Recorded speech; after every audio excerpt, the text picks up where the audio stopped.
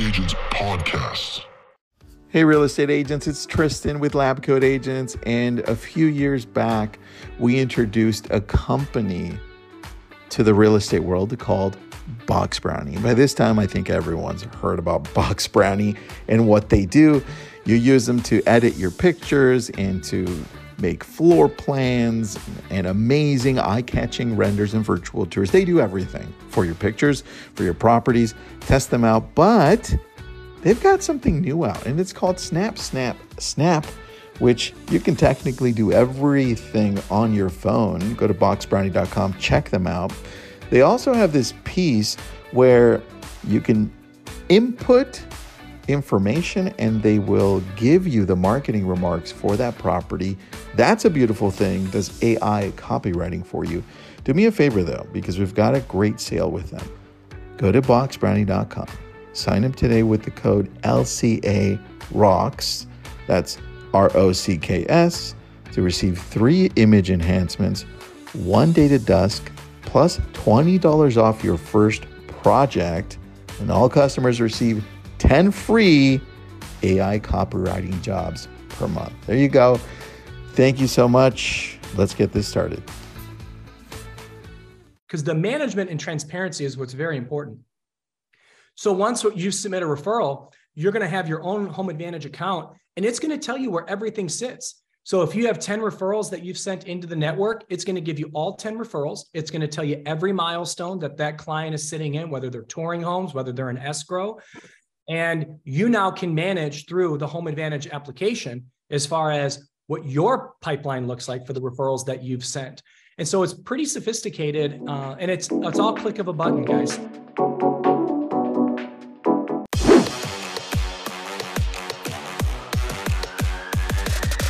Lab Coat Agents Podcast.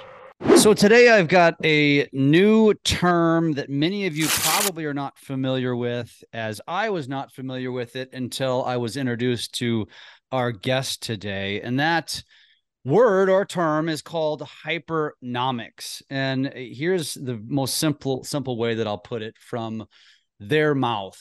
This concept replaces the law of supply and demand with the law of value and demand. And as I was reading through this hypernomics concept and learning a little bit about our guest, Doug Howarth, I was actually struggling to understand how this will apply to real estate. I'm sure it does, and you're going to explain that to us. But Doug, that's really what I want to dive into today, because as I mentioned that in this intro, I think a lot of people are going to look at this and say, okay, what in the hell does this have to do with our podcast, Jeff? And that's why we have you here, Doug, because I'm curious to learn, because that's our job. Our job is to provide value to our community, our industry, and give them something tangible that they can walk away with. So I trust you're going to do that today. So Doug, welcome to the show. Thank you. Tell us a little bit about yourself. I know you're coming from the West Coast, so tell us, kind of your pathway to where you are today, and then let's get deep into how we can bring value. Okay, sure. Well, I'm living out here in Santa Clarita, California, which is just north of Los Angeles, about 25 miles north. I went to work for Lockheed Martin after I got out of university. Was there for 31 and a half years at their Skunk Works institution, and always wondered why certain projects might have failed. And that was kind of running in the background of my mind. And I'd also seen some math that was presented to me when I was in high school that I didn't quite think was fully fleshed out. And so one day, when the wife and I went out to buy a washing machine, I realized that when she was buying the washing machine, she was looking at she said, so we stand in front of a washing machine. She says, well, this washing machine is bigger than the one we have at home. And I got to thinking, well, it's capacity versus the price. Now, this relating back to real estate, that might be the square footage relative to the price. Mm-hmm. And I said, oh, well, she's looking at two things at the same time. And then she said, I also want to have more cycles. I need more delicate cycles than I have at home. And I got to thinking cycles versus price. Well, that's kind of like looking at lot size versus price. And the model we saw, I liked it, but I liked the one that was just above it, they have different product lines. And we looked at the next one. I pointed it to her, and I said, well, what about this one? She said, well, that's too expensive. And then I realized that along with everybody else in this store and every other store, was part of figuring out how many were sold at, the quantity sold relative to the price. And so we had been looking at the capacity and the cycles and the price and the quantity. I realized that she was solving a 4-dimensional problem in her head. And I realized that happened for everything. And that's what made me race off. I left my job and formed my own company, and have a book now that's going to be published through Wiley called Hypernomics. And the subtitle of the book is Using Hidden Dimensions to Solve Unseen Problems. So in real estate, you actually look at dimensions. The dimensions would be, well, how far does the house go back and how far is it across? In other words, what's the square footage? I mean, it's got a bunch of different rooms and you add them up. And it's got a lot size, and it's got a proximity to the beach or to a mountaintop or to something else that's desirable. And it turns out you can weigh all these things. So I've watched several real estate shows. I'm sure everybody in your audience has seen those real estate shows. I mean, it's a big deal. So my wife loves Selling Sunset and all these guys out here. And, everybody's, and especially when you're talking the real high-end stuff, that one of your partners is out here in Westlake Village, you've got houses that are low 7 digits to low 8 digits that are selling. And these people are doing all these calculations in their heads. And interestingly, everybody does these calculations collectively, and that's what forms the market. But sometimes you're going to be under that estimate, the best estimate, and sometimes you're going to be over. And so the disadvantage of being priced too high, as in real estate, well, then the market, the house or the building is on the market too long.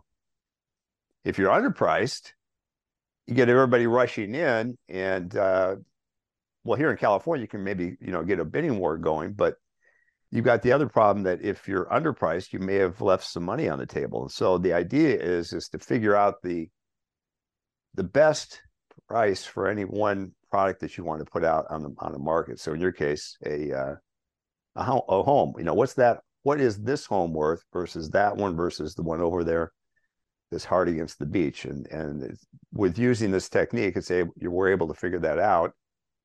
And then, as it would apply to real estate agents, well, if you've got an 8-digit house that's on the market, you don't want it to be on the market for forever. So our favorite example in this realm is there was a house on the Hudson River north of New York City. I think it was entitled Stone Mansion. And it was a fabulous property. It was massive.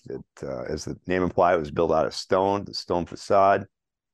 Really nice, decor, massive square footage, huge lot, overlooks the Hudson. It was fabulous, and it was priced about about $50 million higher than it needed to be priced. And so this thing stayed on the market for years before it sold. Now, if you have the luxury of maybe living in the house and you don't care, well, maybe that's not a big deal to you. But if you're the real estate agent that's holding that thing and you keep trying to sell it, and your client won't listen to the reason of the market to drop the price, then you're left holding the bag on that thing, and you're pouring all these hours into it, and nothing happens. And so the idea of this technique would be to say, well, what's the best price for this thing? And you might price a little bit above what the prediction might be, because there's always somebody out there, or very often there's somebody out there that says, well, I'm going to bid more than what the average person would because I like that particular property a lot. And so it might make sense to be a little bit above the prediction, but not massively over the prediction. If you're massively over the prediction, you're setting yourself up to holding that property for years upon years. That same thing happened to in London. There's a very famous building now called the Shard. Maybe you've seen a picture of it. It looks like a big very narrow pyramid. Mm-hmm. And it wants to be a combination of a residency and a financial institution. But it's, as you would say, you know, here in LA, you'd say what's on the wrong side of the boulevard, you know, if you're in the valley. Well, in London, you'd say what's on the wrong side of the river. It's not on the north side of the river where the financial district is. It's on the south side of the river. It's over towards, you know, Wimbledon and places like that. And so they tried to price the luxury suites in that thing at a really extraordinarily high price. And they went 3 and 4 years before they started to sell these things out. And they gradually had to drop the price. But that's a lot of inventory to be holding for a long period of time because you didn't do the analytics to figure out what the proper price was. And so, as you know, the price is a function of the square footage and the lot size, the proximity to the beach, but also the zip code. So, you know, the zip code makes a huge difference. If the average income in a zip code is $200,000, all the houses in that zip code will fetch more than houses that have the average income of being $100,000. And so you need to weigh all these things out to get the best answer. And that's kind of what we're trying to do. So there's a lot to unpack there. As Yes. you're talking about, you know, the Shard building, which ironically I was there last year, and we went up it and all that kind of stuff. But oh, cool. I think what you're saying is as it relates to real estate, it's like they built this building, which is very unique and stands out very much so in London, obviously. But they I guess assumed, and a lot of homeowners or building owners do the same thing, just because my building or home is so much different and better and newer and has these features, it doesn't matter where I place it, it's going to be worth the value down the street, so to speak, north side of the river, south side of the river.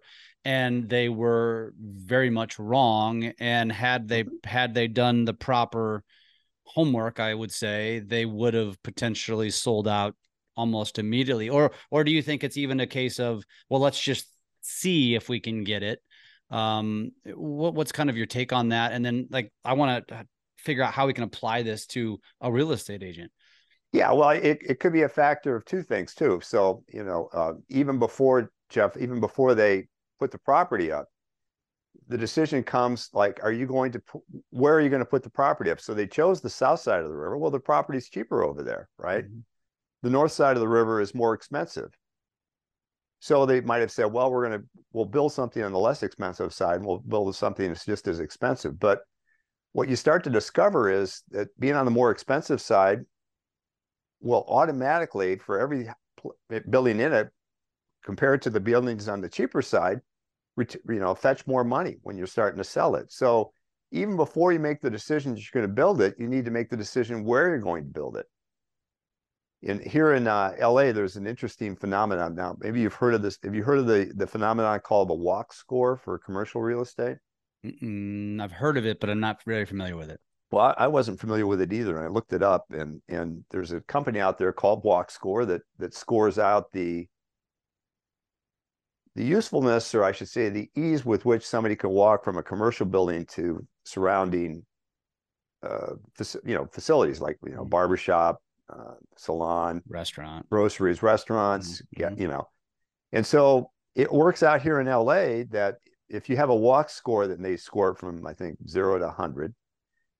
It worked out for a period of time, some time ago, that if you took two buildings in the exact same zip code, and you suppose that the household income was $100,000 and you got yourself a 10,000 square foot building, that it worked out that if they had something that had a walk score of 45, it would be worth about 4 million.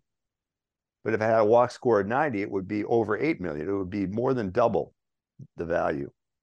And so there's the proximity to services. If you're a commercial building, there's the proximity to high-end shops if you're a residential building. And so the people at the Shard didn't take that into consideration when they were building it. And, it ended up costing them. So the decision they could make was, in retrospect, well, how much more would it have cost for them to go across the river? I mean, if you've been in London, you know that if you're in Bulgaria or Chelsea or Kensington, those are high-end real estate zones. And then you kind of walk over towards Mayfair and you're moving over into the financial district. Those are high-end zones, and you're not, it's not dramatically falling off as you go to the south, but it is falling off enough that it makes a difference, especially when you cross the river. And that's their potential area there. The same thing happened in Stone Mansion in north of New York City. They priced this thing way too high, and it wouldn't sell. And so one of the examples we give in our class is we would have people, because you can actually retrieve this data pretty easily now from someplace like what's the real estate? I'm sorry, I'm blanking on the name of or like the MLS, but there's also a retail one that you can pull the data from. There's a lot, Zillows of the world and Realtor.coms, and there's a lot of services where you can pull you data. pull the data from the Realtors.com, say, and you find all these houses. And so what we do is, out here in California, we were comparing Montecito, California, which is a very wealthy small town near Santa Barbara, California. Oprah Winfrey has a place in there. And we're comparing that to a town in Connecticut that's also against the water. And the town in Connecticut's got ocean views and everything like that, but it's not in California. And so there's a difference between people actually pay to be in a better climate. And so it turns out that the houses in Connecticut are uniformly less expensive than the ones in Montecito, because there's a difference in how people perceive the value of the house based on the climate and where it's located. Mm-hmm. And so that's something else you can drive into these analyses. And so the big concern for a real estate agent is, geez, I don't want to be left holding the bag for 100 plus, 200 plus days, or in the case of Stone Mansion for 1,000 days. Or at the same time, I don't want to underprice it and basically short my clients. And that's kind of what this is looking at. And then it's also trying. Go ahead. I'm sorry. I was going to say, so how different is applying something like a hypernomics to what a real estate agent does now, which is, obviously there are agents probably like the one with the house, the Stone Mansion, where they probably were somewhat pressured by the seller to list the home for what the seller wanted to list it for. And the agent chose not to fire back with or counter with the data that backed up what it was worth, because they were afraid they wouldn't get the listing. But in hindsight, did it really matter? Because you just spent several years marketing and putting time into listing a home that's never going to sell. That's kind of like, to me, that's real estate 101. And a real estate agent is going to use things through Maris or the MLS that says, we're going to use comparable sales, and it's going to be comparable size and, comparable neighborhoods and these kind of things that are going to help us to determine and establish a fair market value based upon other sales. So how is this different? What is different about this than the way it is done traditionally today? It's basically an extension of what they're doing today. When they're looking at comps, they might look at 2 or 3 or 4 or 5, 6 houses that are nearby, and then try to judge it on that. What this would do is it say, look, everything is a substitute for everything else. And so if you're looking at real estate in Montecito, you don't look for the 5 houses that are close to it. You look in all of Montecito, which has got its population of 10,000. Then you look in Santa Barbara, and you look down in Carpinteria. You look at Santa Barbara going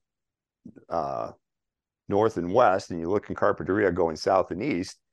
And you get a bigger database so that you can actually figure out how people respond to the smaller houses away from the beach versus the bigger houses closer to the beach, and also the income thing. You need to have more data injected into your analysis to actually refine it. So people are on the right path when they look at the comps. That's a completely understandable way to go about it, and you will get relatively good answers, but you can refine the answers further if you get more data behind it. And so when you're talking about some of the prices that are going on out here, it's Oh, it's Zillow. That's what I was thinking. So you get Zillow gives you a Zestimate Mm-hmm. of what the houses are worth. And Zillow is pretty accurate. So you might retrieve all these prices out of Zillow, and you can actually form a database on that, and then you can work out your price estimate for a new house or whatever house is on the market using these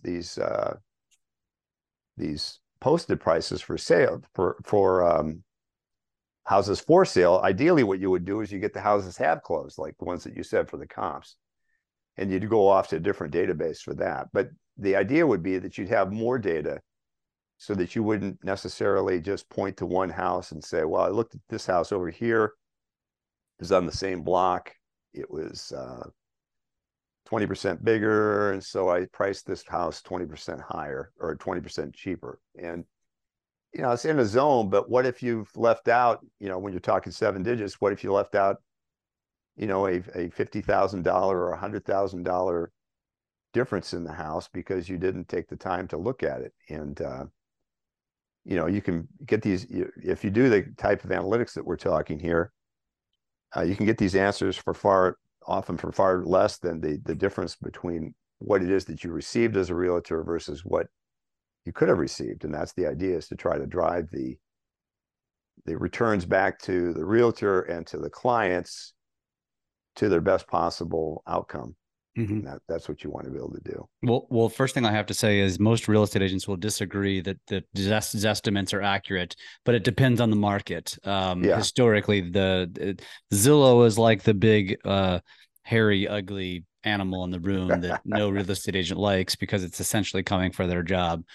So I will say that, sure. but right. but mm-hmm. as far as this is concerned, and I'm trying to understand the best way to articulate and use this if I'm a real estate agent, or to maybe add another a bullet in my gun, so to speak. Mm-hmm. Sure, and, right. And what I'm hearing you say is that using the data that most real estate agents are using. And this is a big point for me because mm-hmm. I'm a coach on the social media side. It's all about differentiation. And so it's always like, what are you doing to define your brand, to build your business? And is everything that you're doing basically just lumping you in to the masses because everybody's doing the same thing, which could be said for how real estate agents assess value, which is by using the traditional data points, which is, like you said, it's not wrong and it's necessary, but are you doing enough? Or could you do more to when you go and sit down at a listing appointment to really separate yourself from the other agents that they interviewed who said, okay, here's your data points from the Maris or the MLS. Here's the comparables. Here's why I established the value. But then an agent comes in and says, I'm going to give you all that, but I'm going to show you some other things as well. Am I understanding like that is probably one of the biggest points here? Yeah, that's right, Jeff. You're trying to get more information to given to yourself and to your clients so that you can have them make better decisions, and you can improve turnaround time for yourself.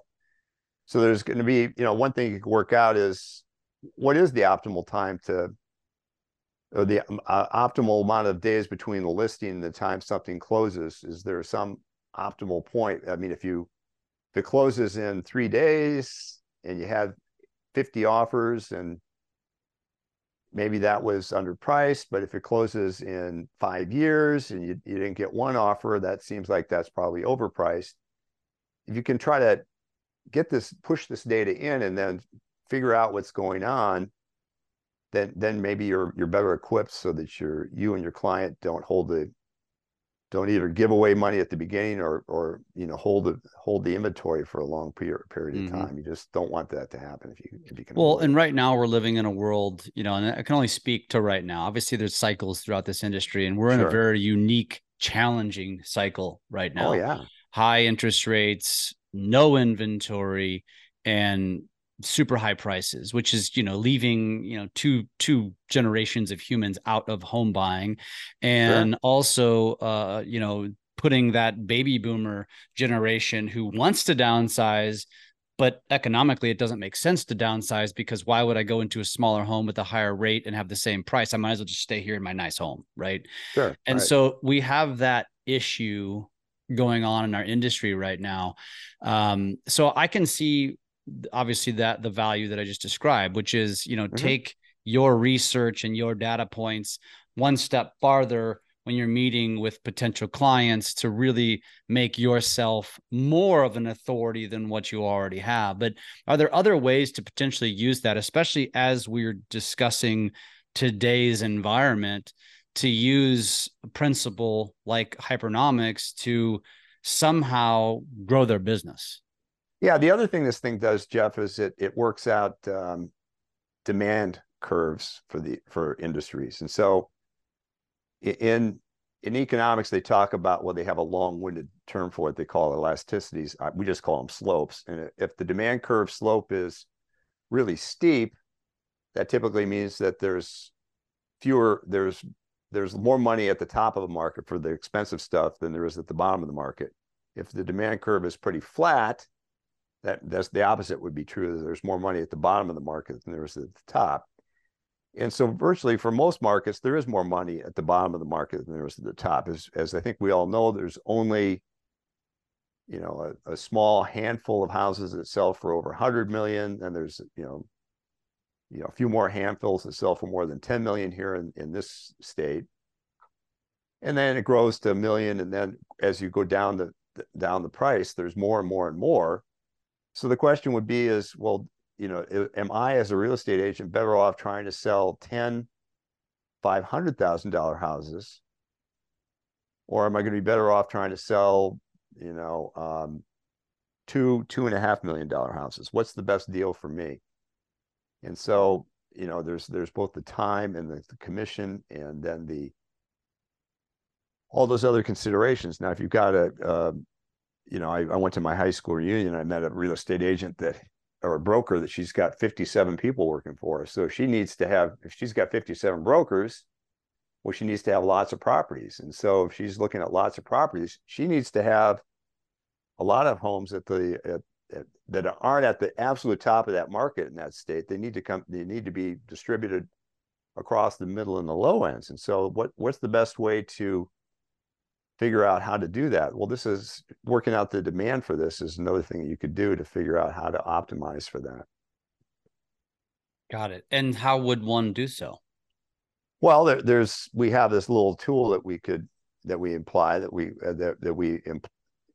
implement, in which we work out how many houses sell by various price bins, and then you sum up how much everything's been sold in a bin. So you've got the total quantity of sales in a bin, then you've got the average revenue in a bin, and then you take these points, the total quantity, the average price, and you figure out the shape of this curve. And if it's flat, like I said, it probably is, that's telling you that there's more money to be made at the low end of the market rather than the high end of the market. Now, if you've got one of your partners, for example, lives in Westlake, for him, if his circle of friends is Westlake, Malibu, and Carpinteria, say he's going to be at the other end of the scale. He's going to find a lot of high-end homes, and he might be able to be better off by catering to the really top end of the market. So as my wife watches this show, and maybe some of your viewers do, Selling Sunset, they sell a lot of really expensive homes there,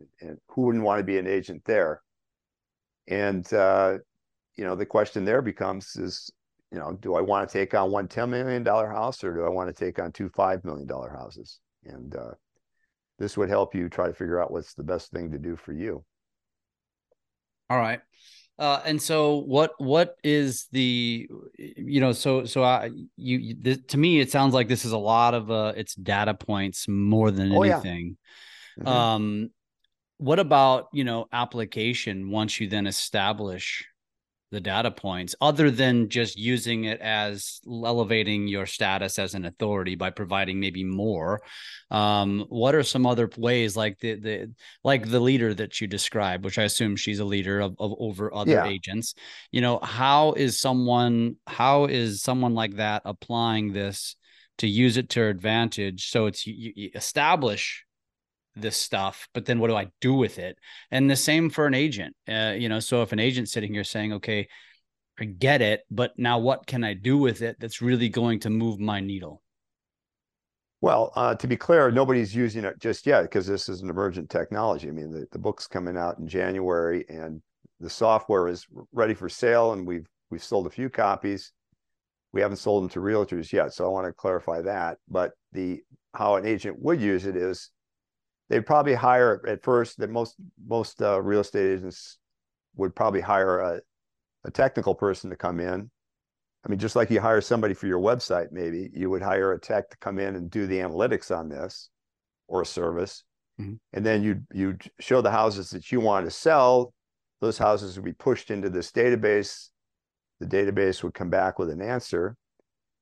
And you'd have some other estimates that you could compare to the realtor's estimate, other people in the firm, your client's estimate, and then the dreaded Zillow estimate. You could work that out in among all these other things. It would not replace the agent's expertise, where nobody's trying to take an agent's job here. What you're trying to do is you're trying to give them, as we like to say, another tool in the bag. You give them something else to say, well, we did the analytics on this, and it says your house is worth 100,000 more than you're posting it for. I know you want to get rid of it quickly, but I think if we put this house, your house, for example, up on the market for another 100K, the analytics say it'll probably take us longer, but in the end, we should probably make more money, or the converse might be true.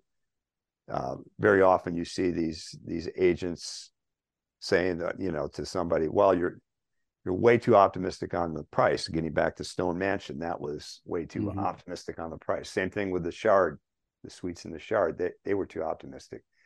So people want to believe it's worth everything. But when you can actually present them data and say, look, the comps in this particular area, okay, that makes it look like you're on the right track. But it might be what you've looked at before. But when you look at, so again, to use Southern California as an example, somebody in Westlake might say that.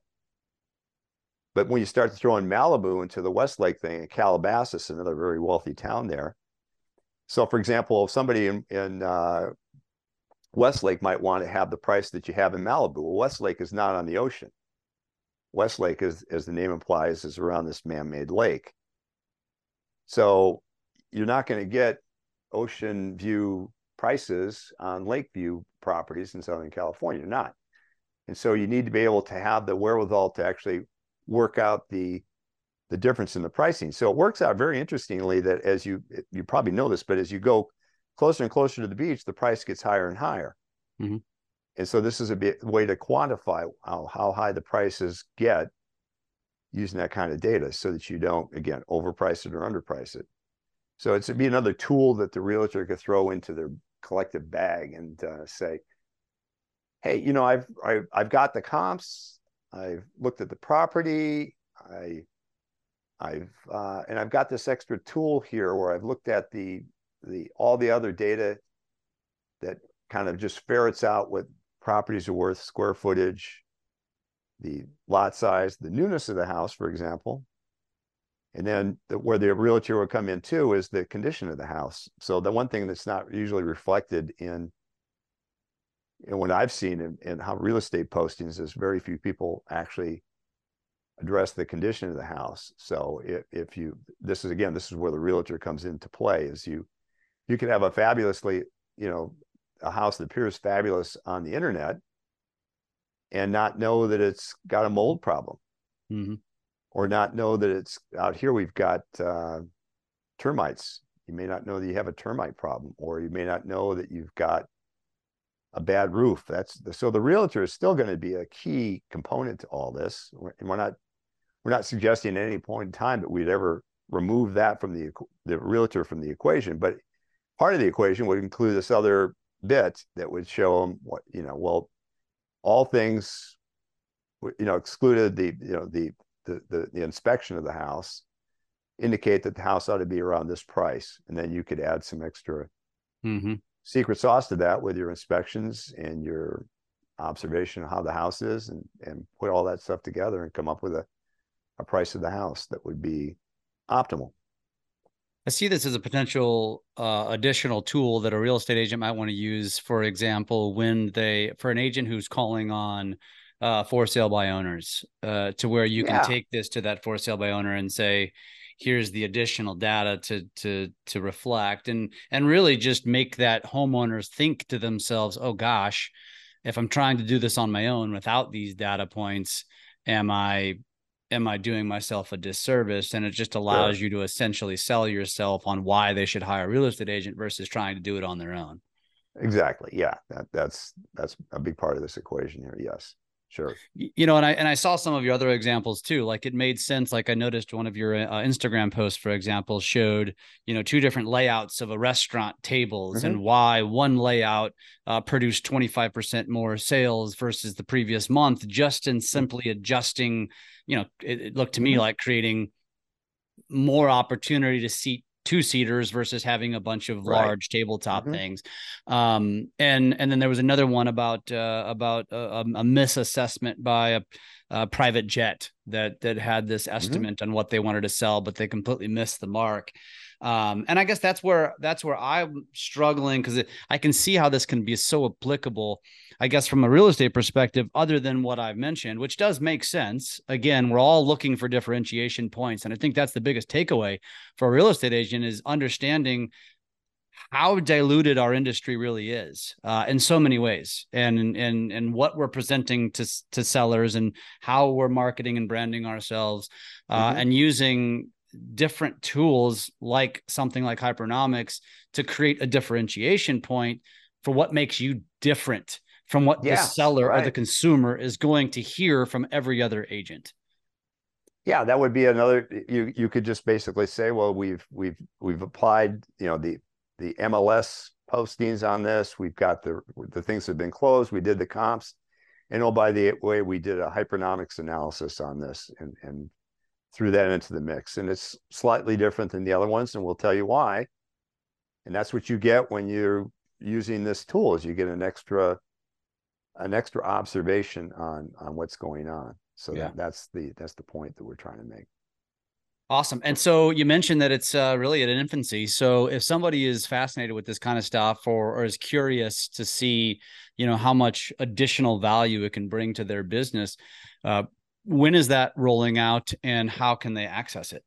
Well, we've got the software is technically available for sale now, but what we're going to do is we're going to start forming classes here in a couple of months. In the meantime, what somebody could do is they could write me, or they could write the company. There's the info at hypernomics.com. They could write to that, or they could write to me directly, D Howarth, DHOWARTH at hypernomics.com, HYPERNOMICS.com, and we could give them some information. I hadn't thought this through, but just like people are putting together services for the postings, it sounds like what somebody needs to do is to download the software, create a service that uses the software to analyze the market, and then push the data out into the public. So what is the software cost? Like, give somebody an idea of what they can right expect. now it's $1,995 per seat per year. Per year. So you're talking about $100 a month, essentially. Yeah, 150. But I mean, in the real estate market, where again, take your partner in Westlake, where you've got houses going for, I mean, the average price in Westlake's $3 million. The average price in Malibu is probably $6 million. Doesn't take too many commissions at 5% or 3% for this to pay for itself. So that would be the idea. Yeah. So there's a lot of money in real estate, and there's probably money being left on the table. And not every time you're going to leave money on the table. Sometimes you're going to hit it dead on, but statistically speaking, people miss. They miss low, they miss high. What if you got it more right more often? That's what this is trying to do. It wouldn't claim to be perfect. It would just claim to say, well, this, when we try to narrow the realm of possibilities down, we're going to go from this range, and it might be skewed to being too high or skewed to being too low. We're going to try to neck these possibilities down so that we're not, giving away the property too quickly or holding it for too long. So what I can do, I hadn't thought about this before, Jeff, but I can give you the examples of Stone Mansion and the Shard, and show you how how they were basically held up for a long Yeah. time because people didn't understand what they were doing. That'd be great. If you have links or something that we can share in our show Yeah. notes, that would be fantastic. Yeah. So that somebody could go do some checking on this. Now, you mentioned the cost per seat. Is that something that a brokerage or a leader could invest in, and then the agents could also use it, so you don't have to buy it for each individual agent, or is that not something that you would promote? Well, typically, I think what we would do, I don't know, we haven't thought that through. I guess, if you could have an agent at a brokerage understand how to use it, they take the class. There's a class that would be, the interesting thing about the class is it not only teaches the mechanics of the software, but the theory of hypernomics is it basically replaces most of modern economics. So there's a whole, what amounts to a college class that's, in fact, Wiley, my publisher, is promoting this as a textbook, so it's going to be used for college classes. So in advance of somebody actually using this, they have to get the theory of hypernomics, the application of the software, and then they go off and they use it. So anybody that wants to take the class and acquire the software, I mean, you could have one person at my brokerage, my friend that owns the brokerage up in Washington State, she could send a realtor down or a tech down into the class that he or she could take the class, buy the software, and then for a little less than $2,000 per year, they'd be off to the races, doing these analytics.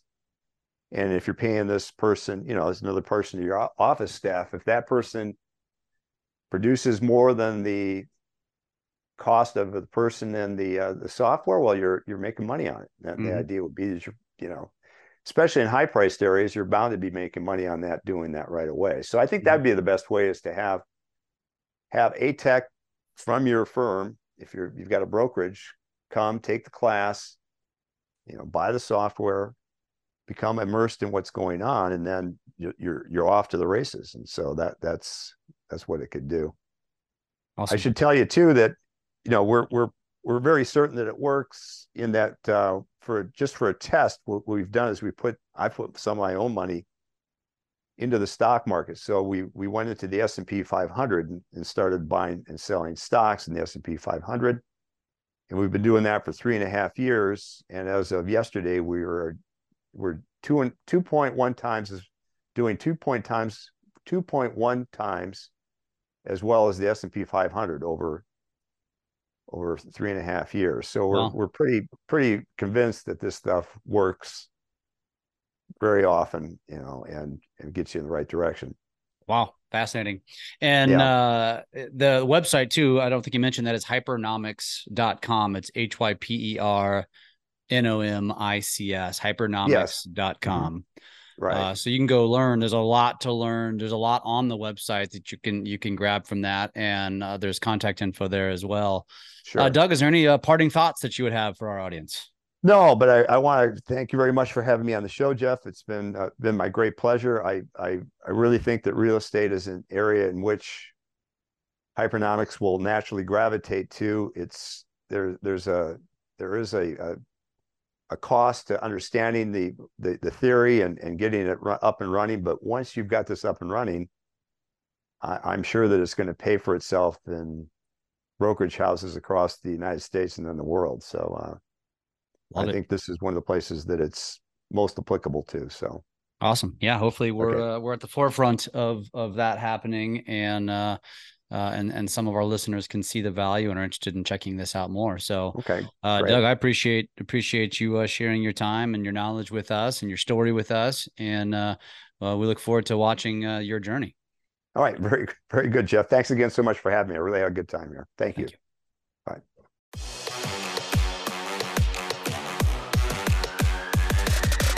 Lab Coat Agents Podcast.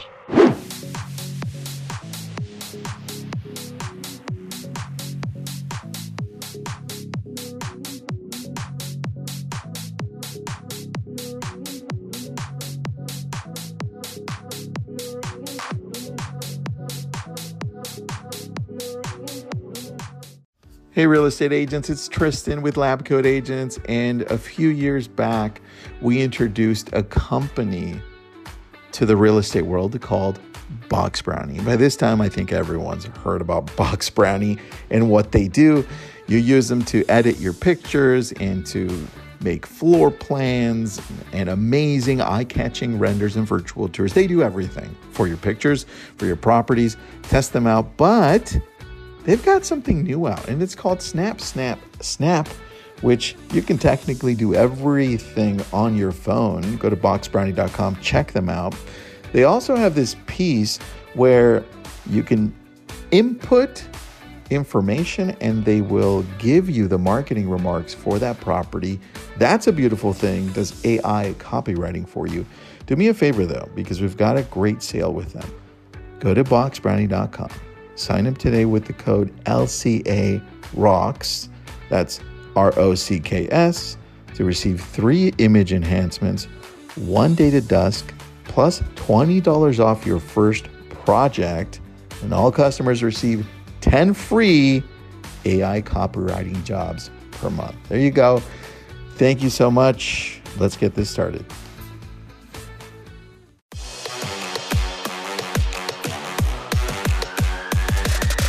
Lab Coat Agents Podcast.